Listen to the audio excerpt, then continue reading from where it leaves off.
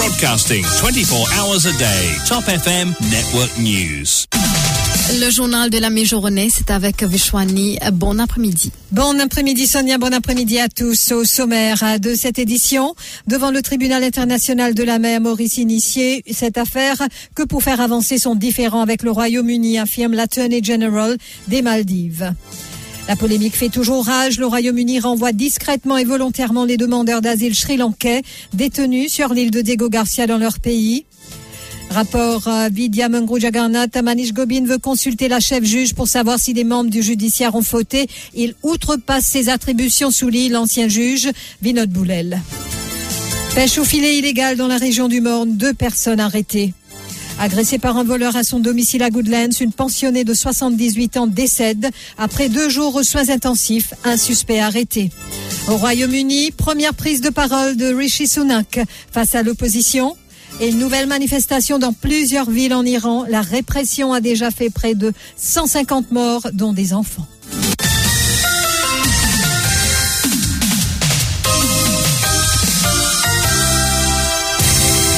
Après le camp mauricien les 17 et 18 octobre, les Maldives vont commencer à déposer le 20 octobre lors de ce premier round des arguments oraux. Ibrahim Rifat, l'Attorney General de l'archipel, s'est adressé en premier au panel de 9 juges du Tribunal international des droits de la mer chargé de trancher le litige portant sur la frontière maritime entre les 2 États, Maurice et les Maldives, situés dans l'océan Indien. Il a déclaré que Maurice n'a porté ce litige devant cette instance de l'ONU que pour faire avancer son différend avec le Royaume-Uni. Un compte-rendu de Michael Janduy, Namrata Dilchan. Maurice et les Maldives se disputent devant le tribunal situé à Hambourg, en Allemagne, une étendue de 37 000 carrés dans l'océan Indien. Les 2 pays revendiquant ces eaux riches en poissons comme leur propre zone économique. Rappelons que dans un avis consultatif rendu en 2019, la Cour internationale de justice, la plus haute juridiction des Nations Unies, a jugé que l'occupation britannique des îles était illégale et que les îles Chagos faisaient légitimement partie de l'île Maurice. Sauf que le Royaume-Uni a jusqu'à présent refusé de respecter les décisions de la CIG. Mais Londres avait dans le passé conclu un accord avec les Maldives sur la frontière, ce que conteste Maurice désormais. Les Maldives ont d'ailleurs contesté la façon dont Maurice a mené une enquête technique dans la région. Maurice a étudié beaucoup de choses, mais pas l'emplacement des 4 points de base, a déclaré jeudi Payam Akavan, membre de l'équipe juridique des Maldives, en faisant référence aux emplacements à partir desquels Maurice souhaiterait que les lignes de démarcation soient tracées. En vertu de la Convention des Nations Unies sur le droit de la mer de 1982, les pays ayant des frontières océaniques ont le contrôle des eaux s'étendant sur 230 000 à partir de leurs côtes. Rappelons que le 2e round a commencé lundi. Et puis, la polémique fait toujours rage. Le Royaume-Uni qui renvoie discrètement et volontairement des demandeurs d'asile sri-lankais détenus sur l'île de Diego Garcia dans leur pays. Selon la presse internationale, la Grande-Bretagne veut en priorité trouver un pays tierce sûr pour ces pauvres infortunés. L'autre option serait de renvoyer aux Sri-Lankais ceux qui seraient volontaires pour un retour. 60 auraient accepté cette proposition. En tout cas, pas question de les laisser poser pied sur le sol britannique, d'où le fait qu'ils sont quasiment en détention sur l'île de Diego Garcia.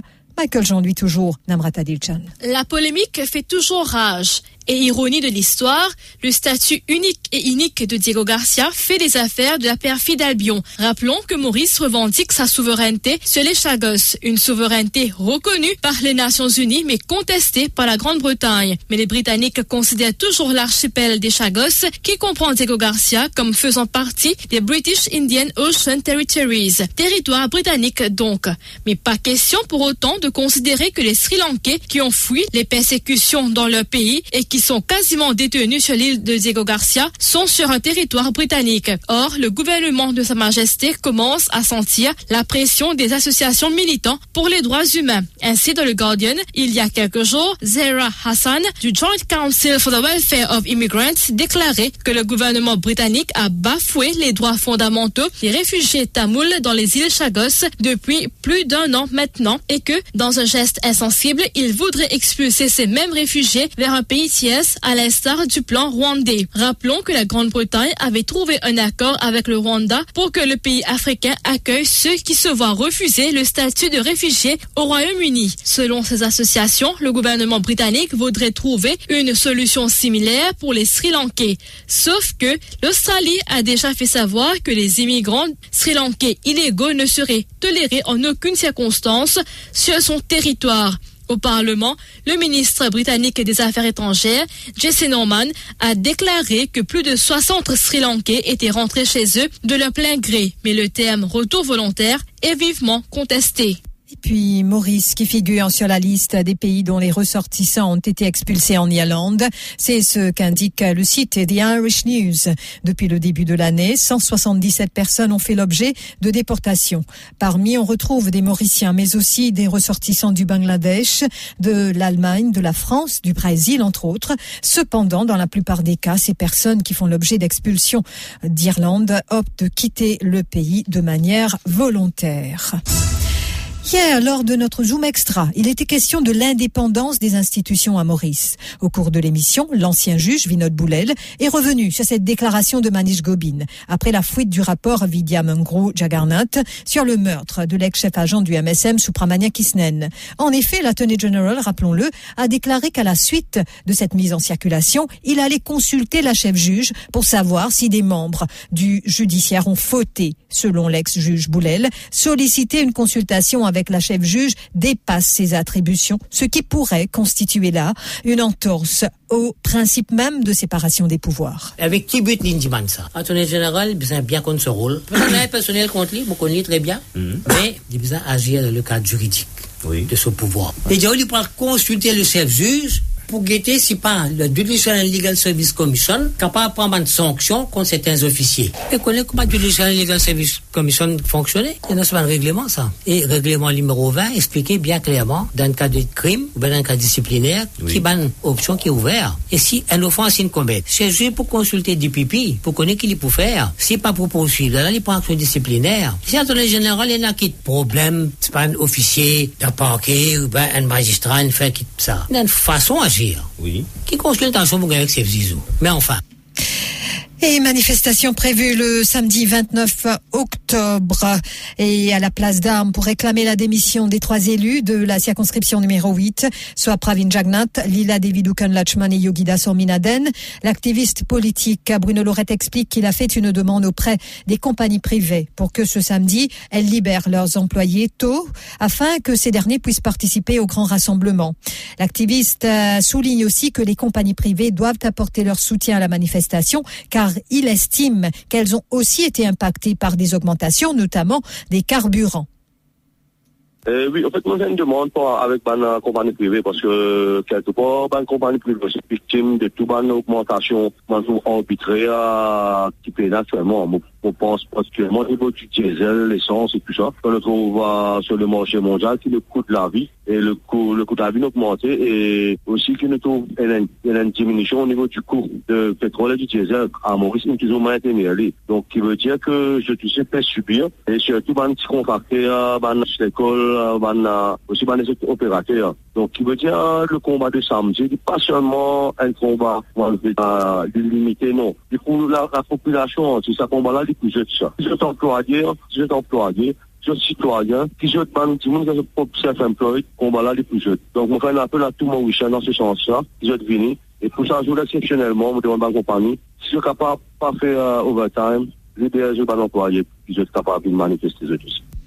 Vaccins anti-Covid, 298 400 doses de Pfizer ont expiré au cours des 3 derniers mois. 203 580 doses, donc reçues en don de COVAX Facility, ont expiré fin juillet, tandis que 2400 ont expiré en août. Et en septembre dernier, 92 460 doses du même vaccin achetées chez Pfizer en décembre 2021 sont périmées. Une dose de vaccin a coûté $12 américains, soit environ 530 roupies la dose, ce qui représente une perte de plus de 49 millions de roupies. Agressée par un voleur à son domicile à Goodlands, une pensionnée de 78 ans décède. Après 2 jours aux soins intensifs, un suspect a été arrêté. Les faits se sont produits dimanche dernier, durant la nuit. Selon le rapport de la police, Pentaya Rawanjulu a été retrouvée inconsciente sur son lit. Elle saignait de la bouche. Elle a été transportée d'urgence à l'hôpital SSR par le personnel du SAMU. Mandée sur le lieu, elle devait être admise aux soins intensifs. Elle a rendu là hier matin une autopsie pratiquée par le docteur Monvoisin qui a attribué le décès à un traumatisme dû à une hémorragie intracrânienne. Et le suspect âgé de 36 ans a été interpellé après qu'il a été identifié par la police qui a visionné les images d'une caméra de surveillance privée. Lors de son interrogatoire par la CID de Goodlands, il a avoué s'être rendu chez la septuagénaire dans la nuit du 23 octobre pour commettre un vol, mais surpris par la vieille dame, il l'a agressée avant de s'enfuir. Le suspect comparé en cour de Pamplemousse ce mercredi. Pêche aux filets illégale dans la région de Morne. 2 personnes arrêtées. Elles ont été interpellées plus précisément près de l'hôtel Le Paradis vers 1h ce mercredi matin par des officiers du ministère de tutelle. Les 2 habitants de Rivière-des-Anguilles âgés de 22 ans ont été conduits au New Casnoyal Fisheries Post pour enquête. Du poisson sous-dimensionné ainsi que 175 mètres de filets de pêche ont été saisis, un moteur hors bord, un réservoir à carburant ainsi qu'un bateau parmi les autres objets saisis. La Dangerous Drugs Act sera bientôt amendée. Elle permettra d'introduire certaines recommandations de la commission d'enquête sur la drogue.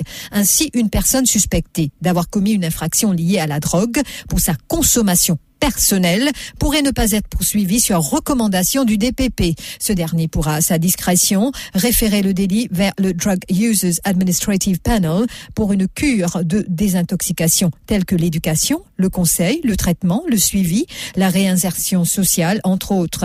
Pour le docteur Tarun Singh Ramkusal Singh, la mise sur pied de ce Drug Users Administrative Panel n'est pas une mauvaise chose, mais il espère qu'il sera bien équipé et de personnes qualifiées pour traiter l'addiction chez les toxicomanes. Traitement des pipis qui à la discrétion des pipis pour usager de la drogue, qui sont malades, dépendants, victimes de la société. Donc, ça, c'est du bon, mais déjà, il y a une unité qui vient équiper, il y a une part qui connaît l'addiction. Par exemple, pour l'héroïne, faire une désintoxication avec codéine. Deuxième, faire un sevrage avec Suboxone. Les manières qui peut faire dire actuellement, mais pas trouvé correct. Troisième, si Suboxone pas marché, codéine désintoxication pas marché, c'est le méthadone. Il y a de bonnes affaires. Au moins, là, ça va usager de la drogue là, de pas pour gagner la manne, de pas pour la prison, ça pas pour dans les autres moralités certifiées, de tout bargain, travail, et de nous autres l'occasion, réhabiliter avec consommer la drogue. Et Selven Govinden, porte-parole de l'association Cannabis Legalization and Informative Movement, affirme quant à lui qu'il était temps de venir avec ce genre d'initiative, car, dit-il, un petit consommateur de drogue ne peut être traité comme un criminel, étant lui-même une victime de ce fléau. Il n'est pas une mauvaise affaire. Déjà, il y a une bonne affaire parce qu'il y a beaucoup de bonnes qui être condamnés pour une affaire banale avec un cigare, puis une réponse pour la fuite dans une dilemme terrible. Mais quand même, il y a beaucoup à venir qui est important. Parce que pour nous capables d'arriver à ça, premièrement, nous pouvons besoin de tirer cannabis depuis Dangerous Drug Act. Et quand il peut sortir là-dedans, c'est à partir de ça qu'il est capable de définir une certaine, disons, quantité, disons, un consommateur de service. Mais là, le gouvernement pour nous dire comment je peux procurer ça d'affaires-là. Quand nous guettons bien la quantité de la drogue qui traverse l'humorisme, que ça ne passe que nous de nos jours qui peut traverser l'humorisme, et puis ça la drogue à côté aller. Et ce qui pratique pas un petit consommateur, il y a un peu nous trouve l'eau que le temps tous les jours, une savane qui consomme tout ça là.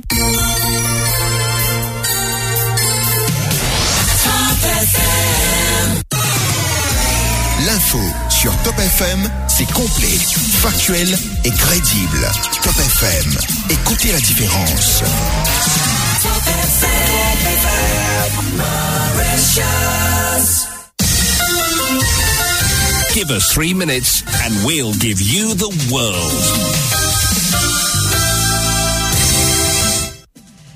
Au Royaume-Uni, le tout nouveau Premier ministre britannique Rishi Sunak va s'adresser pour la première fois ce mercredi au Parlement face à une opposition travailliste au plus haut dans les sondages qui réclame des élections anticipées. Dans un pays en pleine crise économique et politique, le chef du Labour, Keir Starmer, l'a félicité sur Twitter, mais sans ménagement. Les Britanniques ont besoin d'un nouveau départ et de s'exprimer sur l'avenir du pays, a-t-il écrit. L'opposition travailliste, largement en tête dans les sondages, réclame donc quasiment tous les jours ces élections générales anticipées sans attendre 2024, dénonçant la politique des conservateurs qui ont mis en pièces, selon eux, l'économie. Et Rishi Sunak, seul candidat officiel après la démission de Liz Truss, la semaine dernière a pris ses fonctions après avoir été choisi lundi, rappelons-le, en quelques heures par le Parti conservateur.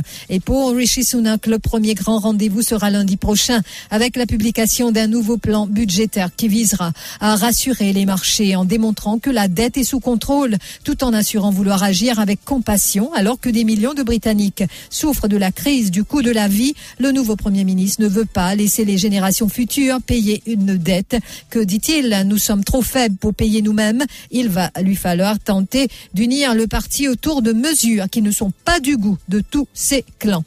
Et puis, Brian Challen, britannique d'origine mauricienne, qui soutient que c'est une victoire bien méritée pour Rishi Sunak, alors que le pays est secoué par cette grave crise économique.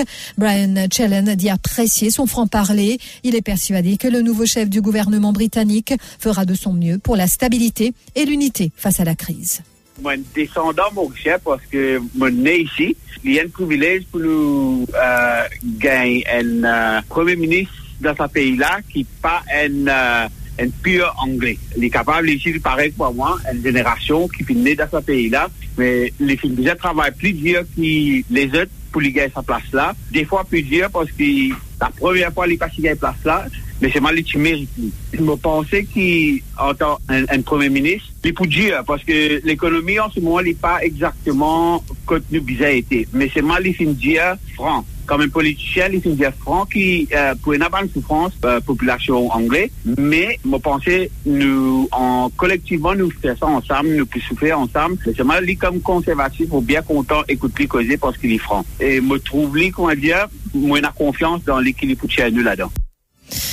Dans le reste de l'actualité internationale, nouvelle manifestation dans plusieurs villes en Iran. Des étudiants ont manifesté encore mardi dans plusieurs universités à travers le pays où les tensions restent vives à la veille des cérémonies attendues pour le 40e jour suivant la mort de la jeune kurde iranienne Mahsa Amini qui marque traditionnellement la fin du deuil dans ce pays. Les étudiants sont prêts à mourir mais pas à vivre dans l'humiliation, ont scandé des manifestants de l'université Shahid Shamran Davaz dans le sud-ouest. Jeunes femmes et écolières ont été à l'avant-garde de la contestation déclenchée par la mort de Mahsa Amini le 16 septembre. Cette Iranienne de 22 ans était décédée, rappelons-le, 3 jours après son arrestation à Téhéran par la police des mœurs qui lui reprochait d'avoir enfreint le code vestimentaire strict de la République islamique, imposant notamment le port du voile pour les femmes. La répression des protestations a fait au moins 141 morts, dont des enfants, selon un nouveau bilan révélé hier par l'Iran Human Rights, une ONG basée à Oslo. Par ailleurs, à la ville de Shahedan,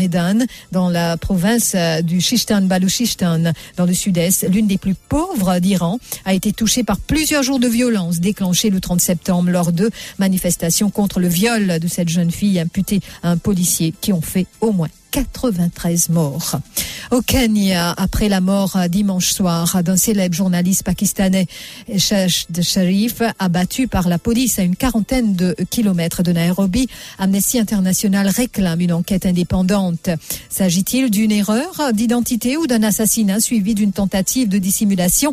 La question est posée à la une du journal Standard. Dans ses colonnes, le quotidien kenyan liste les zones d'ombre des explications données par la police au lendemain de la mort d'Ashad Sharif. Le journaliste pakistanais a été tué par balle par la police au Kenya où il s'était pourtant réfugié. La police maintenant évoque un regrettable incident et affirme que son véhicule aurait été confondu avec un autre véhicule signalé volé avec un enfant kidnappé à l'intérieur. Le rappel des titres.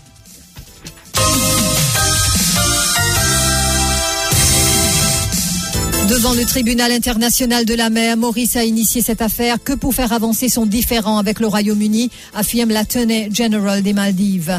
Et la polémique qui fait toujours rage, le Royaume-Uni renvoie discrètement et volontairement les demandeurs d'asile sri-lankais détenus sur l'île de Diego Garcia dans leur pays. Rapport Vidya Mungru Jagannath, Manish Gobin veut consulter la chef juge pour savoir si les membres du judiciaire ont fauté. Il outrepasse ses attributions, soutient l'ancien juge Vinod Boulel. Pêche au filet illégale dans la région du Morne, 2 personnes arrêtées. Agressée par un voleur à son domicile à Goodlands, une pensionnée de 78 ans décède après 2 jours aux soins intensifs, un suspect arrêté. Au Royaume-Uni, première prise de parole de Rishi Sunak face à l'opposition ce mercredi. Et puis, une nouvelle manifestation dans plusieurs villes en Iran. La répression a déjà fait près de 150 morts parmi des enfants. Merci d'avoir suivi ce journal. Très bon appétit si vous passez à table. Et Music Mirchi, c'est tout de suite sur Top FM avec Ria. Merci beaucoup, Vishwani.